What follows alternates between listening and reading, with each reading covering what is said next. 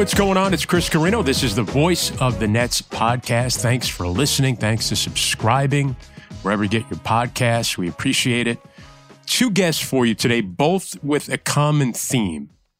Both were young men when they courageously left their native country of Japan to come to the United States to pursue their dreams. One dreamt of being an NBA player, and the other dreamt of covering the NBA as a sports journalist. The player is Yuta Watanabe. Yuta has become a fan favorite with the Nets this year. He came to the United States after graduating high school in Japan. Both his parents were basketball players, so he had the love of the game instilled in him there. But he came to the United States to play prep school basketball in Connecticut. It earned him a scholarship to George Washington. He was the first ever Japanese player to get an NCAA Division I men's basketball scholarship. He played 4 years at George Washington, was the A-10 Defensive Player of the Year. His first taste of the NBA was playing in the Nets Summer League in Las Vegas, where Jacques Vaughn got a chance to coach him. It followed with a couple of stints, couple of years in Memphis, and then Toronto, two-way deals, Exhibit 10 deals, and now having a chance to solidify a rotation spot with the Nets. Prior to this recent injury that he had, he missed 10 games with a hamstring injury. He was leading the NBA in three-point percentage at 57%. After the 10 days off, he returned to take on the Indiana Pacers in a game the other night where the Nets were playing without 8 of their top players, including their biggest stars. And Utah was a little rusty early on, but made a few big plays down the stretch and helped the Nets come up with, I thought, was the best win of the season. Playing without their star players, without 8 guys, and came away with a win on the road against Indiana. We talked to Utah just before that, so we don't get into that game, but we get into everything else with Yuta Watanabe. We'll talk to him first, and then it's Daisuke Sugiura, who was a young man himself, just out of college, when he left Japan to pursue his dream of being a sports journalist in the United States. Courageous young men going by themselves halfway around the world to try and pursue their dreams. And now Daisuke has been covering the NBA for NBA.com Japan, Yahoo Japan, Sports Nippon. He has interviewed everybody from David Stern to Kobe Bryant. And he's had a career that spanned over 2 decades. So we'll talk with him just a little bit. But first, it's Yuta Watanabe. We talked to him right before he got back to action, got that big win against Indiana. He had missed 10 games, was out, but he's back. The Nets played Toronto recently, and I got a chance to talk to a lot of the broadcasters and people around the team. And Yuta had spent the last 2 years in Toronto. And all anybody wanted to talk about was Yuta. How is he doing? We hated giving him up. We wish he was still here. He's got an infectious energy about him. You'll see. We get into the Jimmy V stuff as well. Asked him about what makes him laugh, cry, and think. And you're going to get to know just a terrific young man in Yuta Watanabe, who's 27 right now. I mean, he's an adult. He's married. He's living in Brooklyn. We'll get into all of that stuff and Daisuke. But first, it is Yuta Watanabe here on The Voice of the Nets. Well, Yuta, you took the Nets world by storm. Do you understand how you shook all the fans and how well you've played early on here this year? Yeah, I guess like when I signed the Nets, I guess people didn't really expect me to play this much. Even I wasn't expecting because I came in this training camp with a non-guarantee. So my goal was to make a team. So yeah, I guess no one expected, right? Well, when I spoke to people up in Toronto, they immediately brought you up. They wanted to know, how is Yuta doing? How we knew he was going to do this. They really liked you up in Toronto, and I think they're happy to see you now, but they wish you were doing it with the Raptors. Yeah, I mean, that's good to know that, I love Toronto too. I spent 2 years. My first year was in Tampa because of the COVID. Yeah. But last year I was in Toronto. I love the city. I love the team, teammates, organization, everything. So, I enjoyed the time in Toronto. I would imagine Toronto, Toronto's a very, it's got a different feel than the United States. It's similar to the United States cities, but it's got a little more of an international feel. Did you kind of feel at home a little bit more in Toronto than maybe your other stop? Because previously, I think you said Tampa and Memphis. Mm-hmm. Toronto's much different. Yeah. I definitely felt that. And I was really surprised, like, there were so many Japanese in Toronto, and there are so many like Japanese restaurants that were really good. So yeah, I definitely felt like a home there.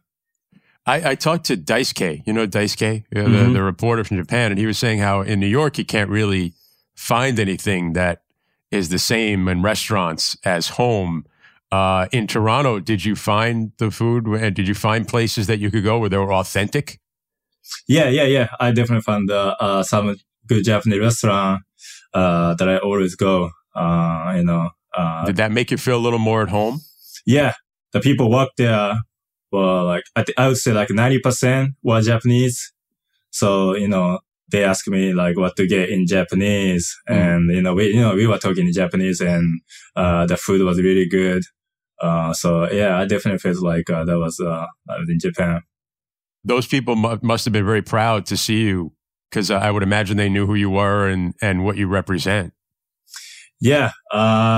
So like first few times I went to a restaurant, like, Japanese people are like a little bit more shy than Americans. So like we didn't really talk. I like they like later on they told me like they were a little bit of scared of me because, but then like, when I started talking to them, like, like we became friends, and, like we talked a lot of stuff. So that was good. I'm going to get to your time in Brooklyn and your professional career. Let's now use an opportunity to go back to the beginning for you growing up in Yokohama, Japan. What was it like? Is that the area? Yeah, Yokohama is actually where I was born. Okay.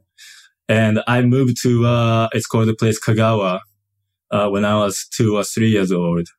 And that's where I actually grew up. What kind of a place is that? Is it a city environment? Is it a rural environment? What was it like? Yeah, I mean, so the Yokohama, where I was born, that's a big city.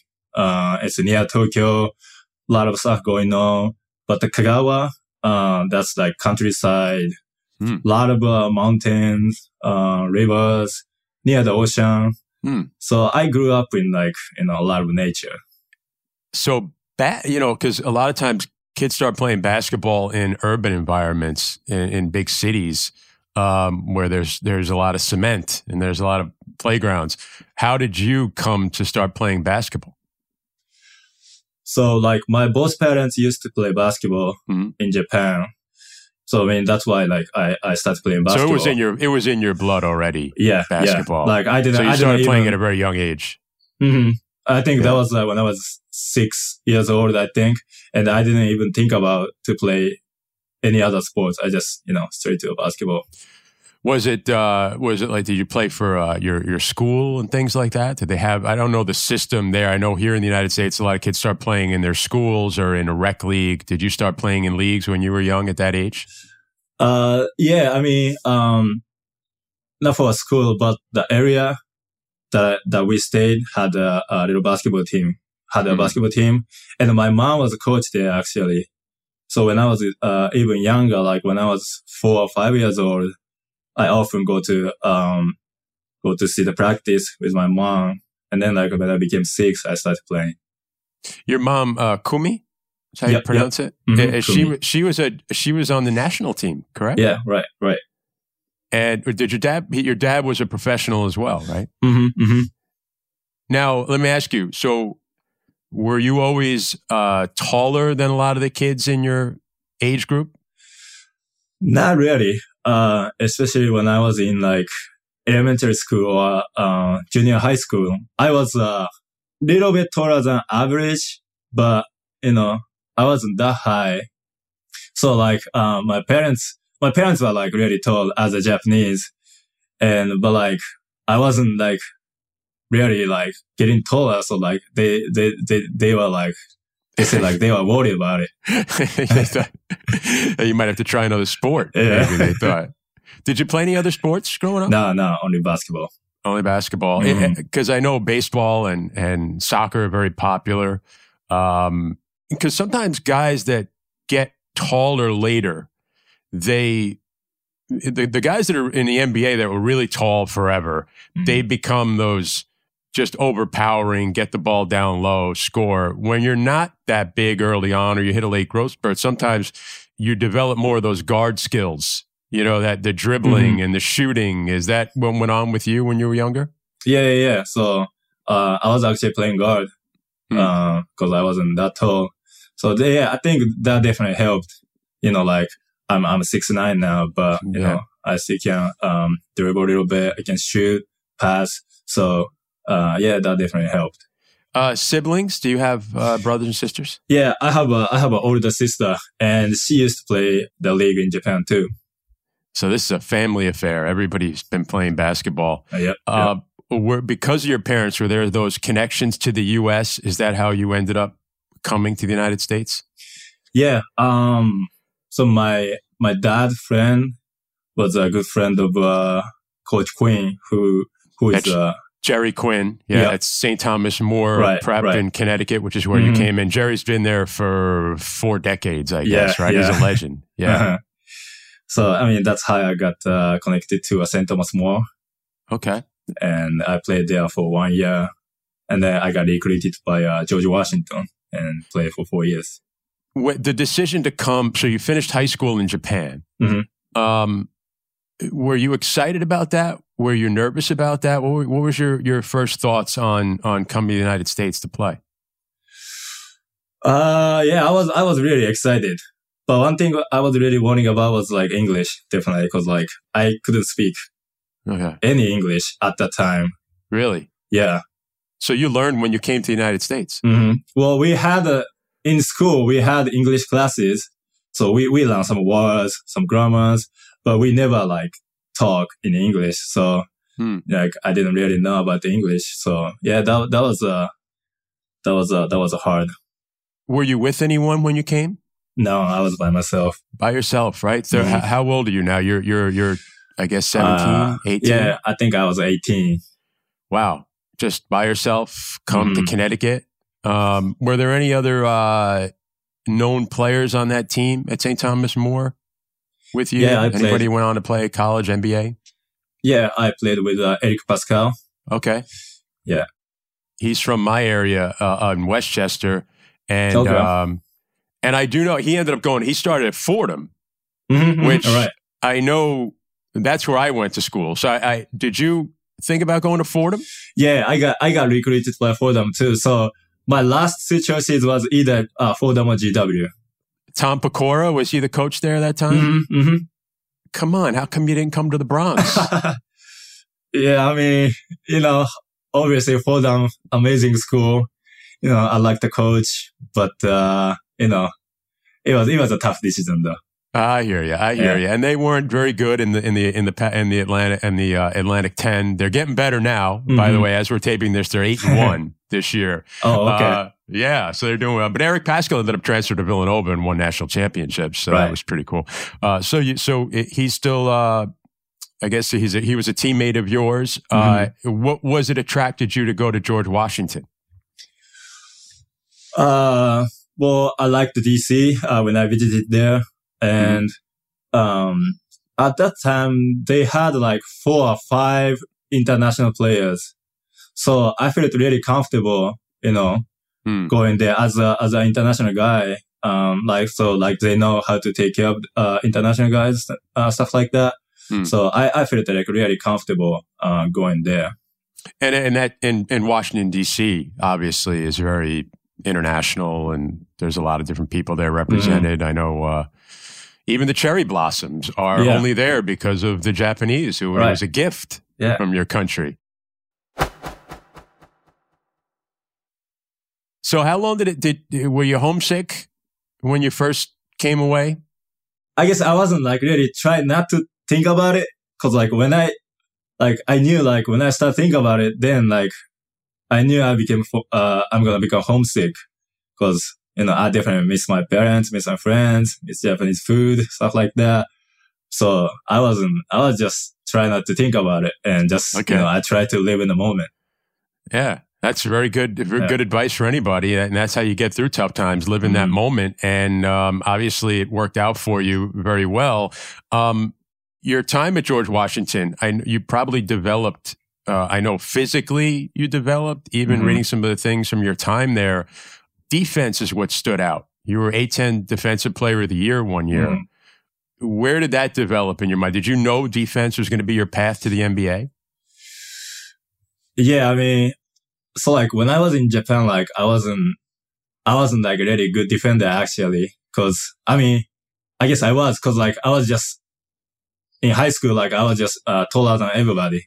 So I was blocking shots and stuff. But when I came to the United States, I realized like, okay, like I'm not the tallest guy anymore. So I gotta do a better job on like sliding, stuff like that. So, I mean, definitely I was really working hard even, in Japan. But then like when I came to US, I had to do like even harder. How much did you follow the NBA game when you were in Japan? When you were a kid growing up, were you exposed to it a lot? Was there a team you liked? Were there people that, inspired you to maybe come to the NBA? Just thinking of like when that NBA dream kind of started for you. I think that was when I was 7 or 8 years old. Like I knew like my dad was always watching the basketball game when I was a kid. And one time, like, I sat down with him and I asked him, like, Dad, what are you watching? And he said, this is the NBA, the best league in the world. And I think that was, I forgot, that was a Lakers game against somebody. I forgot who was that. But then, like, I watched Kobe Bryant and I was like, wow, like, I want to be like this guy. I want to be an NBA player like him. So that's the first time, and, I started dreaming NBA. Wow. So like 7, 8 years old. Yeah. You start thinking about that. And I guess because your family, your parents had played, it was something that, basketball was a big part of it. And it was probably hard to follow the NBA, right? Because those games were on very late at night, right? Yeah. So obviously like we couldn't watch it live. Yeah. But you would be able to see it the next day or something. Right. Okay. So was Kobe a big, was playing at that time? Yep. Big influence. Was Shaq on that team yet, or was he out? Yeah, he was still on the team.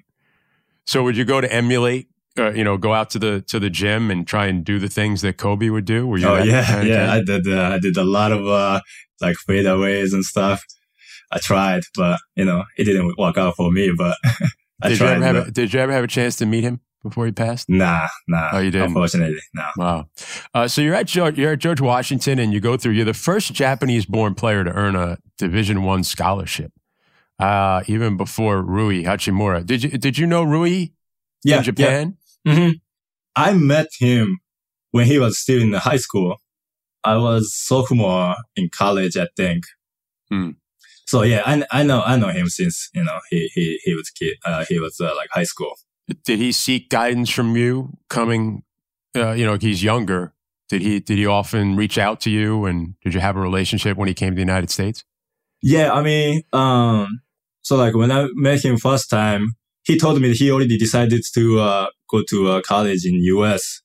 So yeah, I gave him some advices, and something like, like he should do while he's in Japan and stuff like that. And he chose to go to Gonzaga, which is all the way out in the Pacific Northwest, but obviously closer to home for him. I'm sure that made it a little easier for him.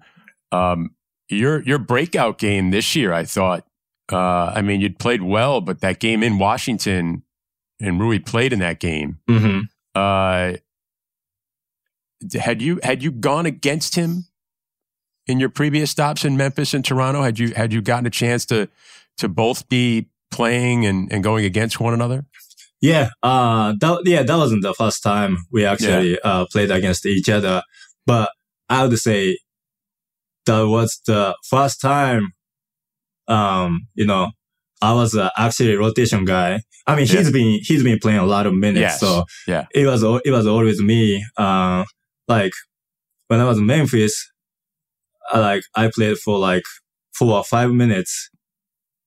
But I guess that was because, but in that game in Washington earlier this season, there were many times where you guys were matched up with one another, and like you said, you're in the rotation, he was in the rotation. I know the last time they played here and when they came to Brooklyn, he was hurt and he didn't play.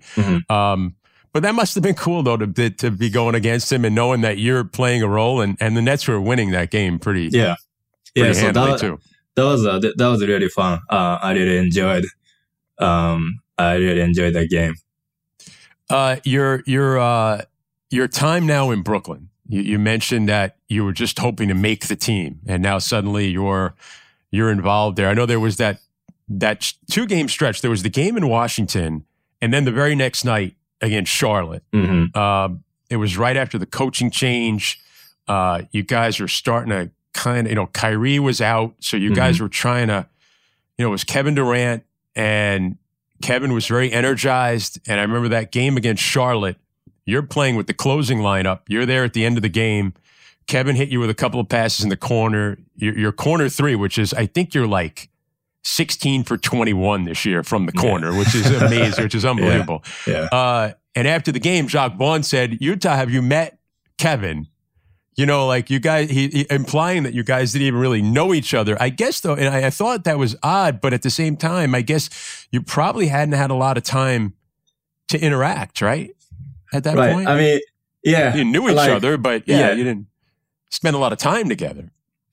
Yeah, like I thought he meant like he meant something like, have I met K before this season? Yeah. And obviously, like I have played against him, but like we never really sat down, talked and like talking to each other. So like, I said no, but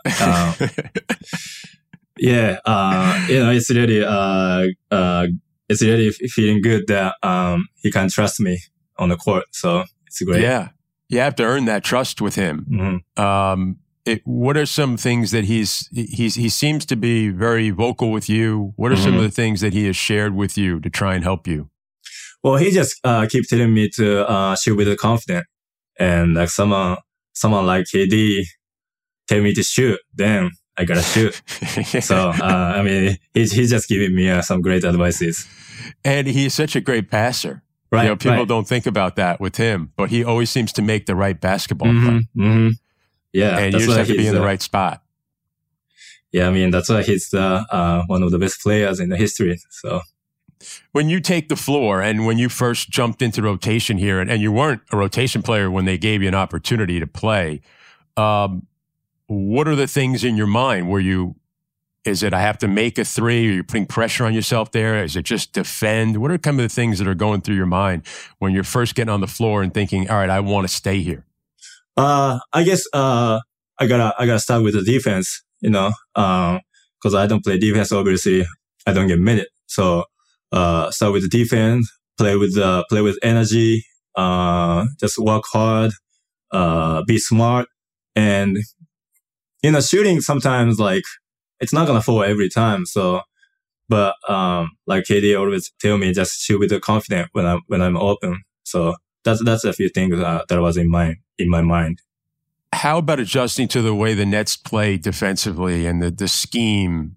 Was that an adjustment for you? Did you take to that right away? What do you feel is it makes it your strengths seem to play into that scheme?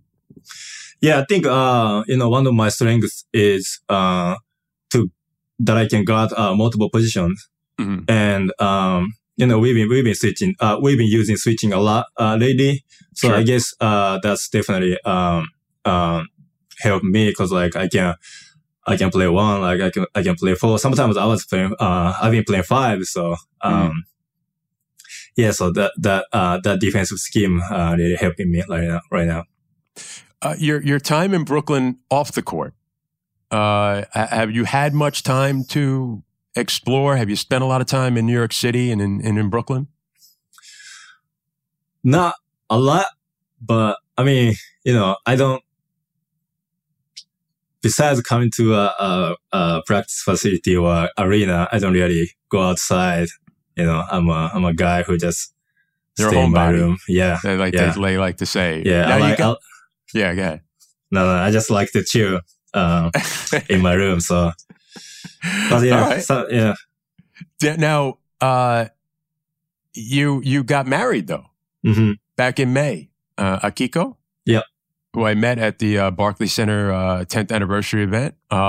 She was a television presenter in Japan. Mm-hmm. Right. Is she still looking to do that stuff? No, not anymore. No. Retiring? Yeah. Okay. When did she come to the United States? Where did you meet her? Well, I met her when she was still doing her job, and she interviewed me like back in like 2019 or something. Oh, okay. So she was here. She was living in the United States. Now, yes, she's in US now. Oh, at the time was she in Japan? At the time, I went back to Japan in the summertime, and she was in Japan, and she never came to US till like this May or something. So wow, yeah, wow. So so she now obviously when you're on the road, you're playing. I mean, she's home. Does she have support? Does she have people in that she knows here in Brooklyn and New York City? Well, she knows a few people, but she just always, by herself going like Manhattan or like just exploring. Yeah. So more so than you. You like to stay home. She likes to get out. Yeah, so that's good though. She loves enjoying the time in Brooklyn. That's right. It always takes balance, right? Everybody in a husband and wife, there's got to be a little balance. Yeah. Do you get home a lot during the off season? Are you able to go home to Japan? Yeah, I go home for like maybe like a couple weeks. How has it changed now when you go back for you in the way people see you and approach you? Yeah, so I can't really go outside, because a lot of people recognize me. But it's good. It's great though. When I walk in the street, people always come to say hi, like asking a picture, autograph, stuff like that. So I really appreciate those support. And meanwhile, in the United States and in New York, you could probably walk around and you're anonymous. I mean, people really don't know, right? I mean, you may get recognized now a little bit in Brooklyn, but was it shocking for you when you went back to see how did it give you a sense of how important your playing in the NBA maybe was to people in Japan? Yeah, definitely. Also like just because I'm like super tall as Japanese, you stand out a little bit. Yeah, like people in Japan, like people look at me like what is going on? Like, like people who don't know me, like even like staring at me, like what is this guy doing? So, does that make it easier for you to be in the United States where you kind of don't stand out as much? Yeah.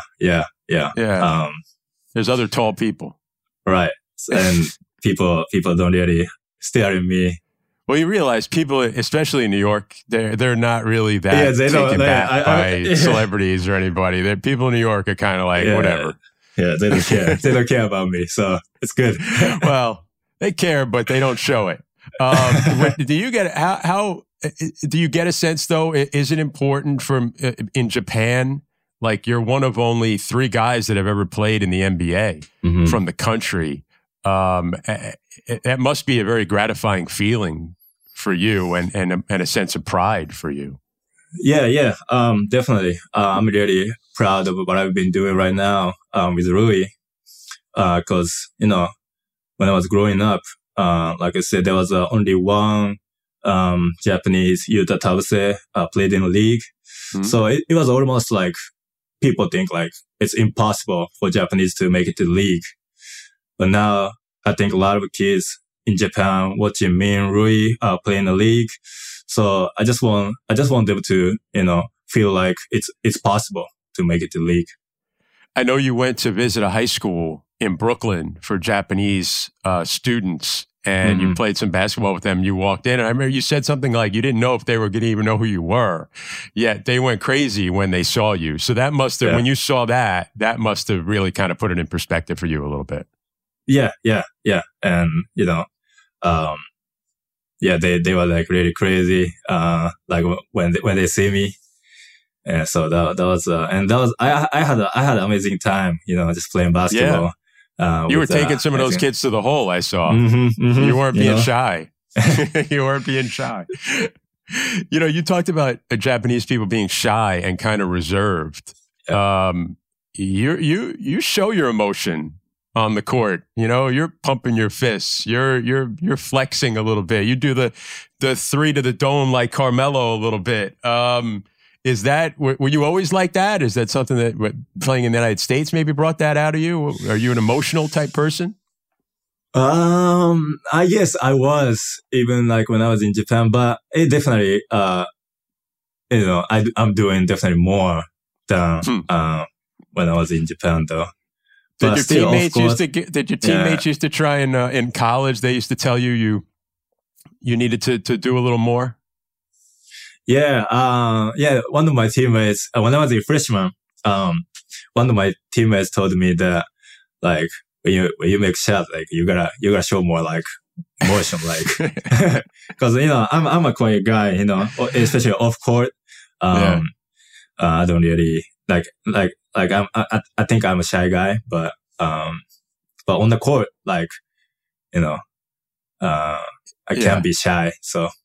But it's got to be natural. I mean, you're not. I see you get excited after you make a three. That's something that's in you, and it's good to have that outlet, right? I always feel like I'm the same way. I'm very soft spoken when I'm around people sometimes and everything. But when I'm on doing a game, I'm excited and I'm yelling and I'm Watanabe from three, it's good, and I'm going crazy. It's like that's my chance to kind of let it out. You feel like that on the court is your chance to kind of let that emotion out for you a little bit? Yeah. And I mean, I don't even think about it, Yeah, exactly. Let my body or let my emotion go. So, it's been good. And I saw you coming out of the building one day. You didn't even have a car. You rode up in the elevator for the cars with your wife and you just walked out. And there were all these kids that were standing around and they had Watanabe jerseys. That they wanted you to sign, and you stopped and you signed for them.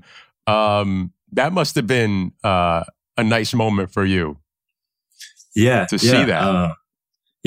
I mean, I always really appreciate, fans showing the support. So, every time I see my jersey, I gotta sign them.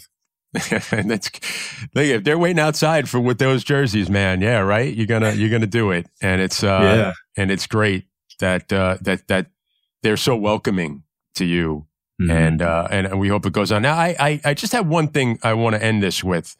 I like to end it, all the people on the show here, to get a little insight into them personally. I refer to this speech that was made many years ago by a college coach named Jim Valvano.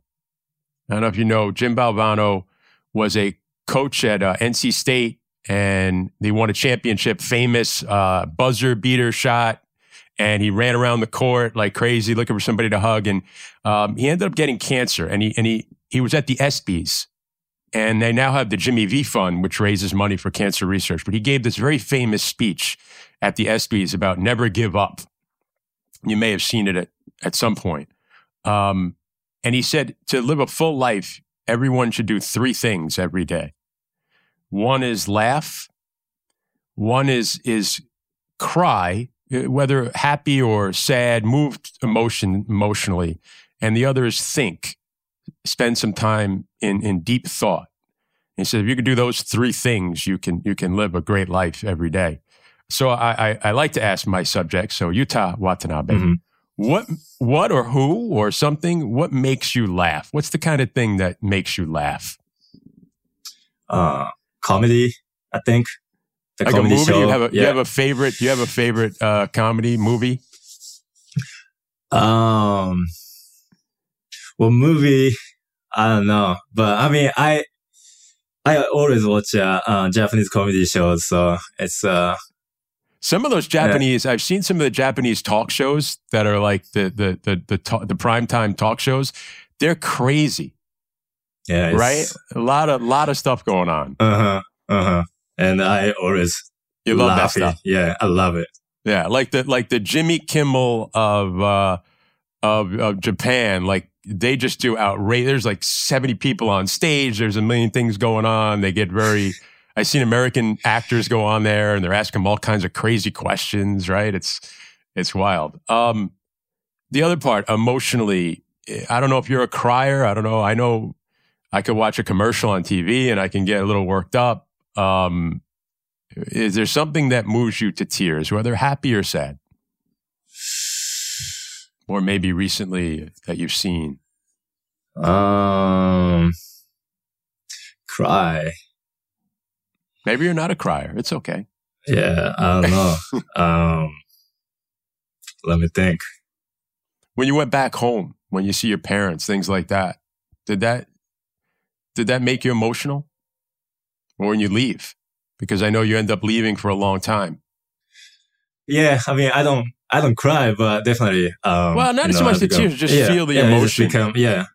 Especially like when I leave, my dad really is showing his emotion, but like my mom is always, I know like she's already put a smile on her face, but I can tell inside like she's gonna miss me and stuff like that. So yeah, like when I leave, yeah.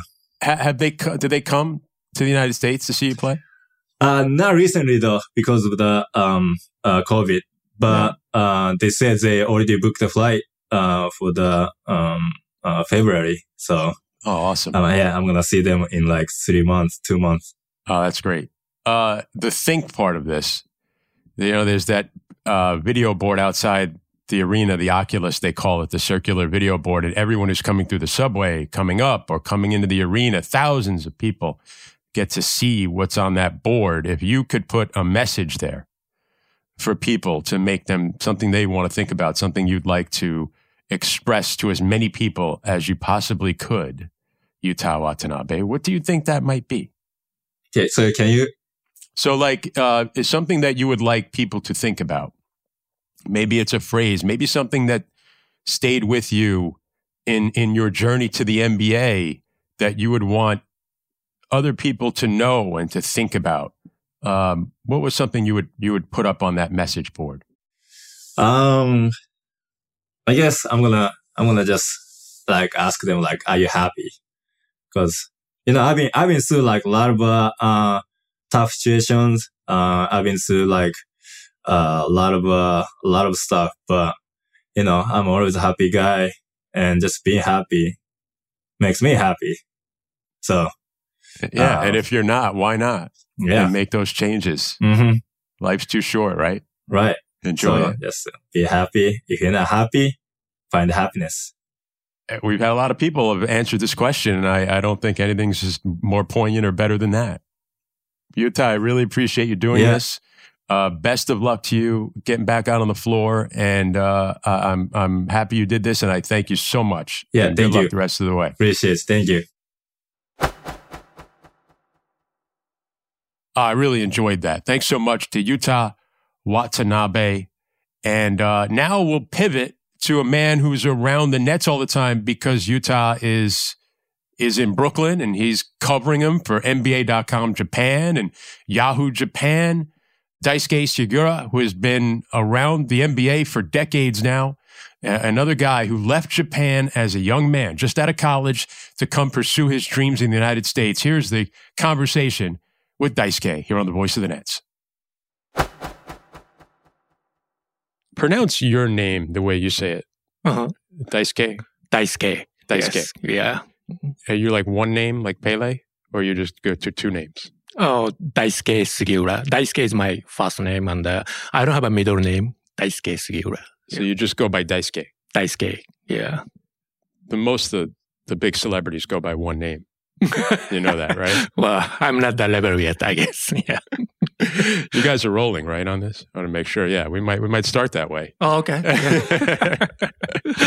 Daisuke, I've seen you around for so many years. Mm-hmm. Normally, if we have a Japanese player, we'll see you a lot more. I want to start where we are right now, and then we're going to work backwards to your way.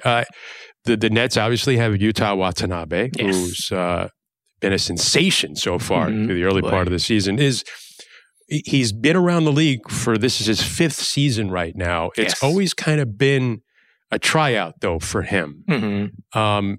The way he's performed in this early part of the season for the Nets, is this part of the growth that you've seen? Did you expect this? Was it a surprise? How do you see this early part of the season?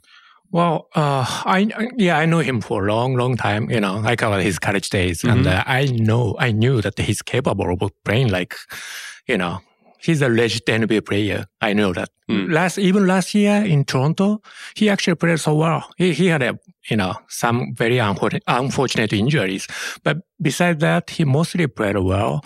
And I thought the fit is very good in Brooklyn Nets.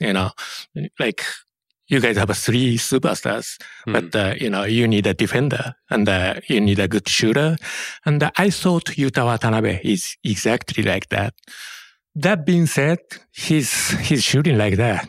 His 3-point percentage right now is like 57%.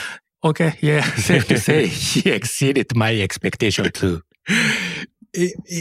When he was a great defensive player in college at George Washington. He was Atlantic 10 Defensive Player of the Year. Right. I would imagine that was the way he knew he was going to make it in the NBA. Like if he can defend and shoot the 3, he might find a place. Right. Yeah. In order for you to play in the NBA, you have to do something outstanding. And, defense was his calling card. At first, I saw him for the first time in 8 years ago. He was just so skinny, and he was very tall, and he could do a lot of things. He could do a little bit of everything, but he was so skinny, and physically he wasn't strong. But every year, he got better, he got stronger. And between, I think, sophomore and junior, his defense got so much better. And he became one of the best defender in the Atlantic 10 conference. And as you said, that he won the award. At that time, I started to think, this guy might be making the NBA someday. And here he is, and he's excelled. The popularity of the NBA in Japan, how would you compare it to something here for American fans? Well, the NBA is one of the 4 major sports here, right? MLB, NBA, NFL, NHL. In Japan, well, I don't say it's quite the same. Baseball obviously is baseball and the soccer. It's obviously the top sports, and basketball is a little below. The NBA, though, specifically. So there's a Japanese professional league. Is that more popular than the NBA, or is the NBA more popular? Well, it's very hard to say. Yeah. Because I compare it to, I would think it's almost like, soccer is very popular in the United States. But maybe perhaps the MLS is not as popular with some as the Premier League.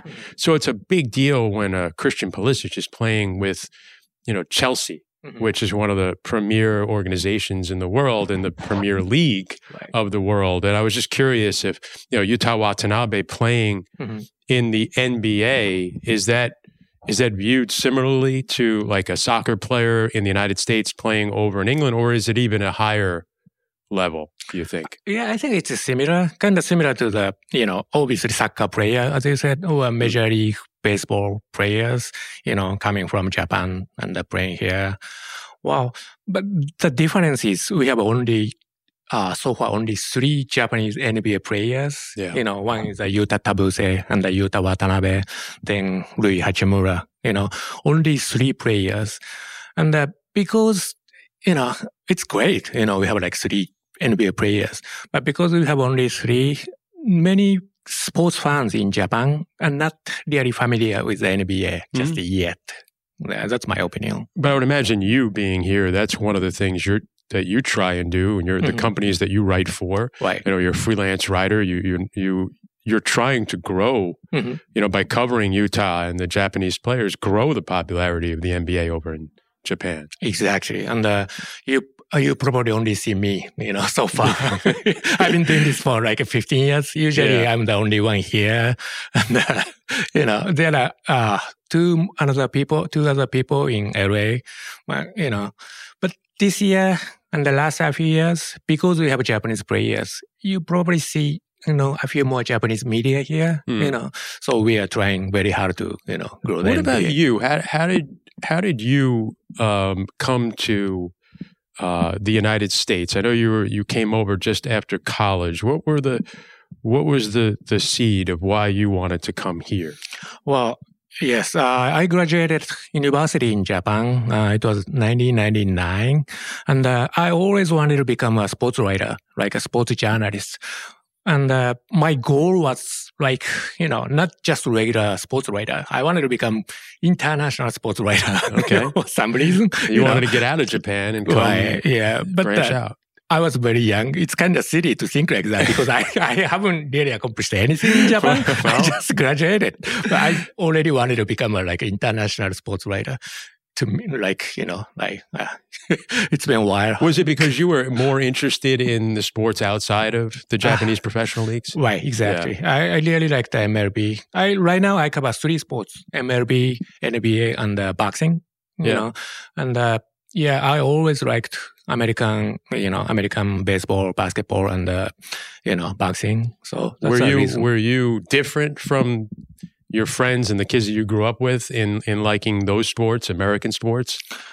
Probably, when I was younger, we didn't have any, major league, Japanese major league. Hideo Nomo is a pioneer, 1994, I think. After that, major league became more familiar for us. But when I was younger, when I was like a, kid, playing in United States and, cover them as a sports writer. No. Had you ever been to this country before you came after college? You mean? Had you visited? Oh, before that. Yeah, 1996, I came here, just stay here for 10 days. And, for some reason I felt, okay, this is a place. I should come here. So you knew. Yeah, I knew that. What was it about the NBA when you were younger? Was there something in the NBA that you followed that ignited your passion? Mm-hmm.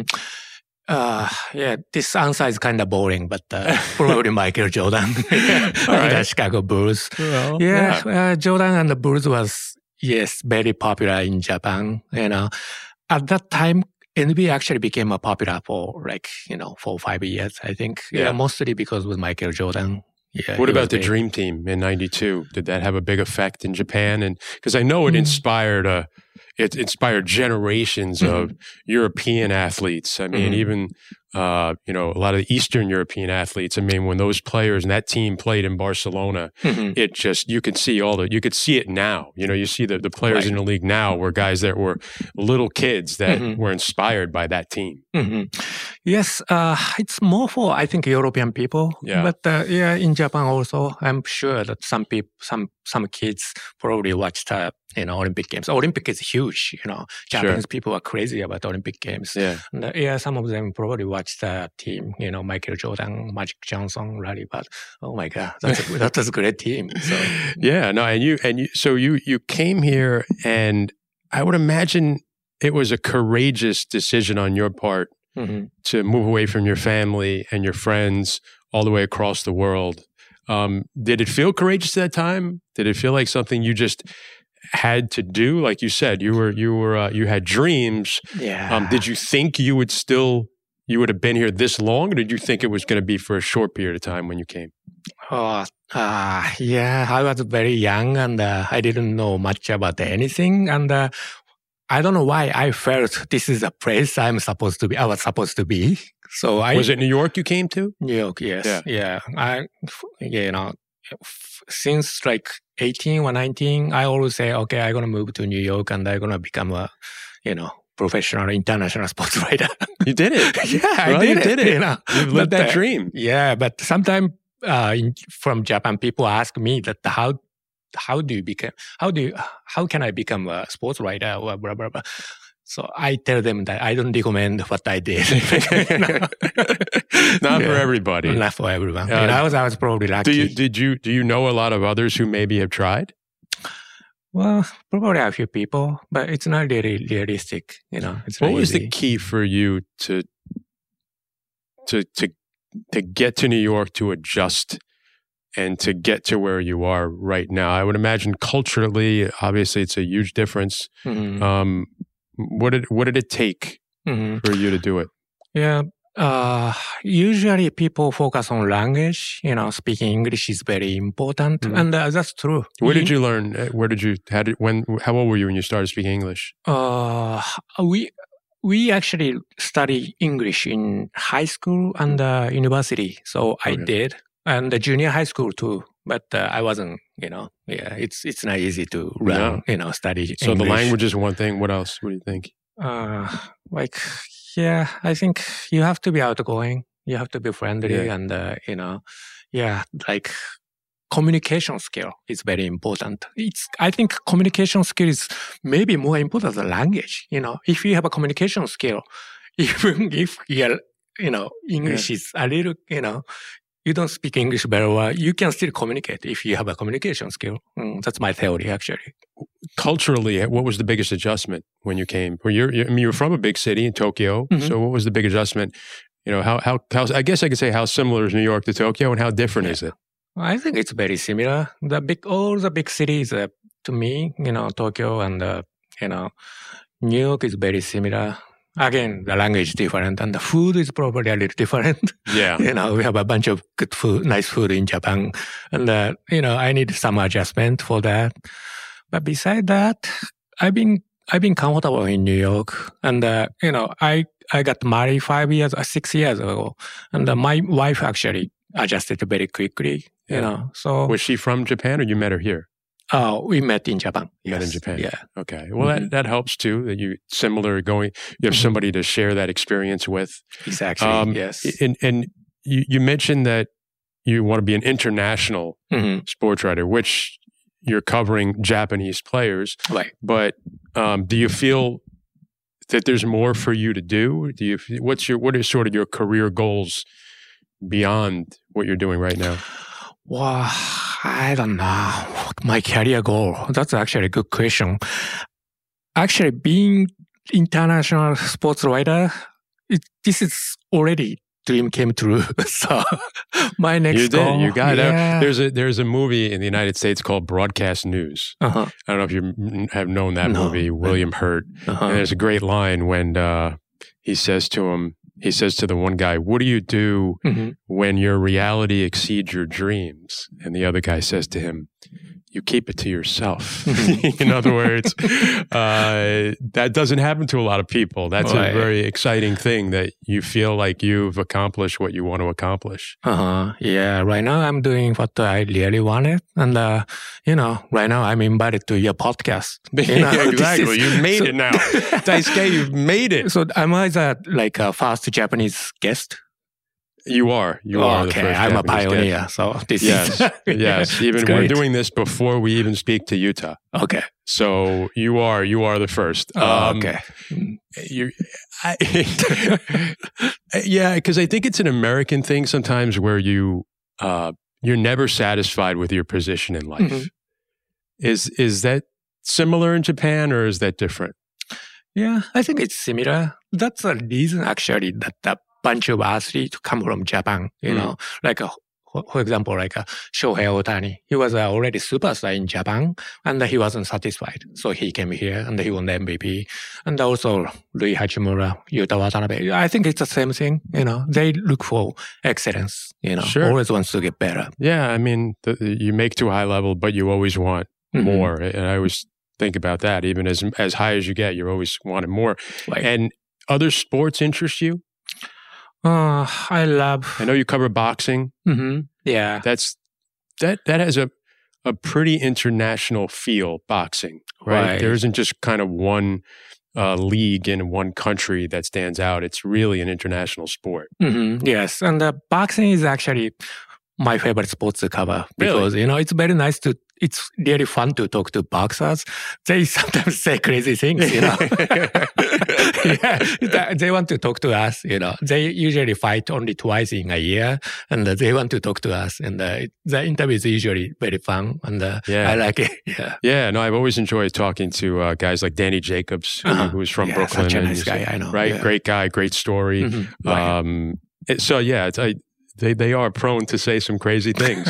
Part of it is how they promote their fights, though. Right, they have to promote themselves. Yeah, they've got to really say some outrageous things to get you to want to buy that fight. What about the whole Otani? You mentioned him before. Japanese baseball is very popular. The league, the Japanese league, correct? And a lot of American players over the years go over to play in Japan. Is baseball the most popular sport in Japan? I would say so. And soccer, especially right now. As we tape this, the World Cup is Japan was very good coming off a win against. They beat Spain and German. Yeah. Oh my goodness. They are making a splash now here in the World Cup. Is Otani the most famous or most popular athlete in Japan right now? Right now, I would say so. Shohei Otani and the guy named Hanyu. He's the figure skating superstar. He was also very popular, but I think he retired from the competition. So as of now, right now, I think Shohei Otani is the biggest guy. You know, we saw Yuta Watanabe go play at a high school recently in New York, a Japanese high school, and he was self-deprecating and joking that he hoped that they would have recognized him when he walked in or who he was. So is Yuta popular in a way that if he walked into downtown Tokyo right now, would he get recognized by a lot of people? Oh yeah, because he's so tall. It's easy. It's obvious to see that he's a basketball player.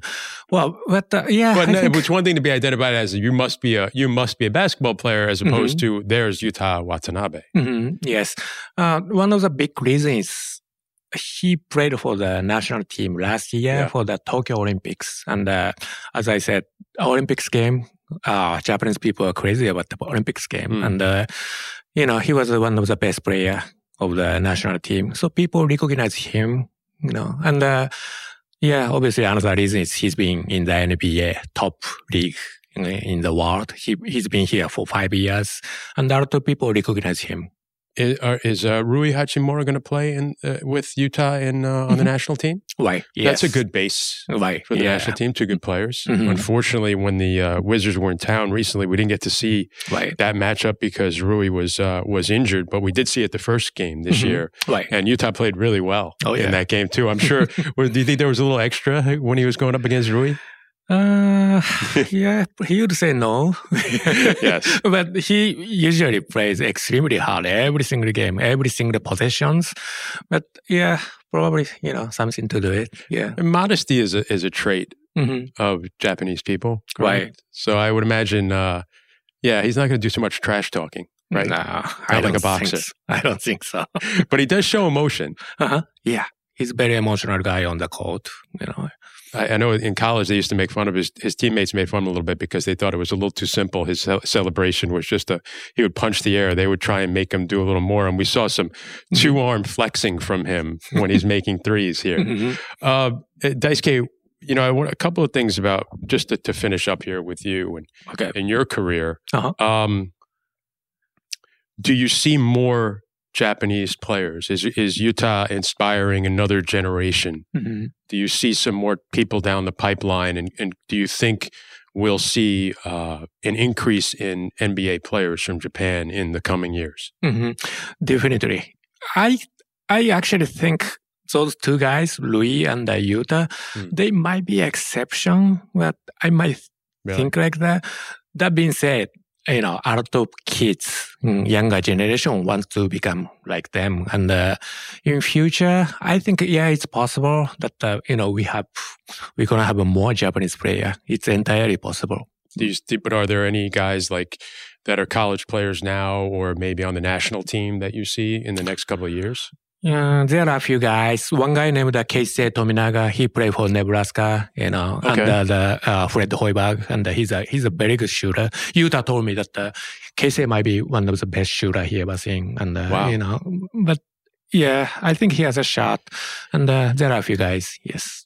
All right. And now, from a personal standpoint, what's your favorite thing about being in the United States? Wow, that's a good question. I love this job. And, I cover the Yankees, I cover the Mets and the Brooklyn Nets, New York Knicks. And, I also attend some, big boxing fight. Well, being able to watch the sports, major sports regularly, that's my favorite thing in New York City. And what do you miss most about home? My family. I've been here for almost like 22 years. And actually, I feel this is my home. I was just about to say that. When I say, what do you miss about home? You kind of probably consider this home, right? Right, yeah. But what do you miss more about Japan? And maybe from a cultural standpoint? Food. Yeah. Japanese food are amazing. You ever been there? I've never been, no. Oh, yeah. You are missing out. Bunch of nice food, What is there some place in New York that you would recommend if someone wants food that is authentic from Japan? Authentic. That reminds you of Japan. It's not easy to find authentic Japanese food. My wife is very good cook, and she usually cook very authentic Japanese food, and that's my favorite. What is considered authentic Japanese food? Well, that when you think about Sushi, yeah. You probably think California roll is authentic sushi. Spicy tuna roll. Right. Well, I never seen, when I was in Japan, I never seen California roll, Boston roll, Philadelphia roll, tempura roll. It's not that sushi, doesn't exist there. Right? Yeah, I got you. Yeah. I got you. Right, yeah. So it's like you don't really get chicken parmesan in Italy either. Okay. Yeah, I didn't know that. Yeah. Well, the same way it is here. It's a little different. So it's not very easy to find authentic Japanese food in New York City. So. All right. I end with all of my subjects on the podcast, and I wouldn't want to deny you this opportunity, Daisuke. Okay. I bring up the old, remember Jim Valvano, the coach of North Carolina State, when he had that speech at the ESPYs that year, we talked about never Very give famous up. speech, It's always been really important to me in my life. And he said in that speech that there are 3 things that someone needs to do every day to live a full life.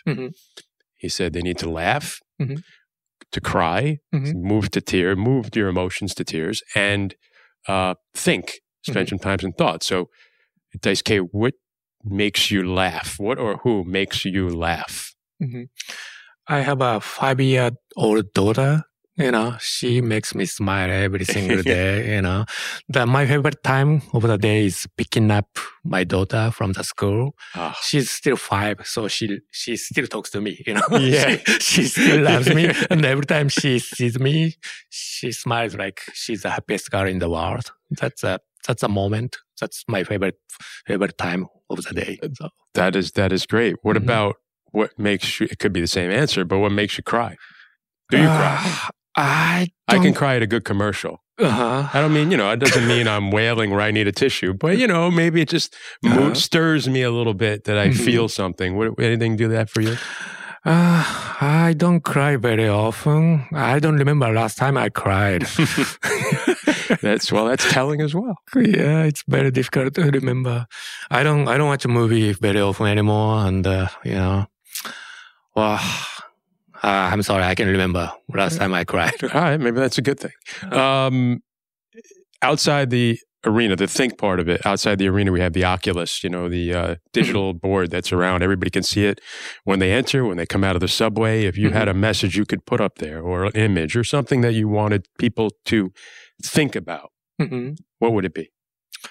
Well, I'm sorry, say the question again. So in other words, the think part of this is, if you could put any kind of message on that digital sign outside Barclays Center, so that when everyone enters the arena or they're coming off the subway and they're going to see it, whether it be a phrase or an image or just some idea that you'd like people to think about, what do you think that would be? Do what you want. because life is very short, Yeah, life is your own, so you have to do what you really wanted. That kind of thing. Daisuke, outstanding performance on your debut on the Voice of the Nets podcast. We really appreciate you joining us. And it's one of the great things about having Yuta here is that we get to see you here every day. So thank you for coming on. Thank you very much. This is an honor. Thank you. I really enjoyed speaking with both Yuta and Daisuke. I hope you enjoyed. Again, thank you for listening and subscribing. I will leave you with something to watch and listen to that relate to our show here today. I know I like to do that at the end. First, the watch. I was turned on to this a few years ago by a friend of mine. It's a show called Giri Haji. It is Giri/Haji, and it is Japanese for duty, shame. It's a detective show about a detective who, from Japan, whose brother gets wrapped up in the Yakuza, which is the Japanese mafia in London. And he goes to London to try and find him. And it takes place both in London and Japan. And it's a terrific show. If you go Rotten Tomatoes, gave it 100%. It's on Netflix. Giri Haji. Gets a little artsy, but I loved it. Loved it. It's a fantastic show. 1 season, 8 episodes. I wouldn't steer you wrong. And you heard Yuta. I asked him about what he would love to put on the Oculus, right? For everybody think. And he said, "Are you happy?" What a great message from Yuta Watanabe, who always has a smile on his face. Always. So thinking about how many songs about happiness, there's so many obvious ones. I'll go a little indie rock one for you. Go do yourself a favor, check out a band called Ballpark Music and a song called It's Nice to Be Alive. Don't stress. That's dumb. I'm here, and it's nice to be alive. Thanks to my producer, Tom Dowd, engineer Isaac Lee. I'm Chris Carino. Talk to you next time on The Voice of the Nets.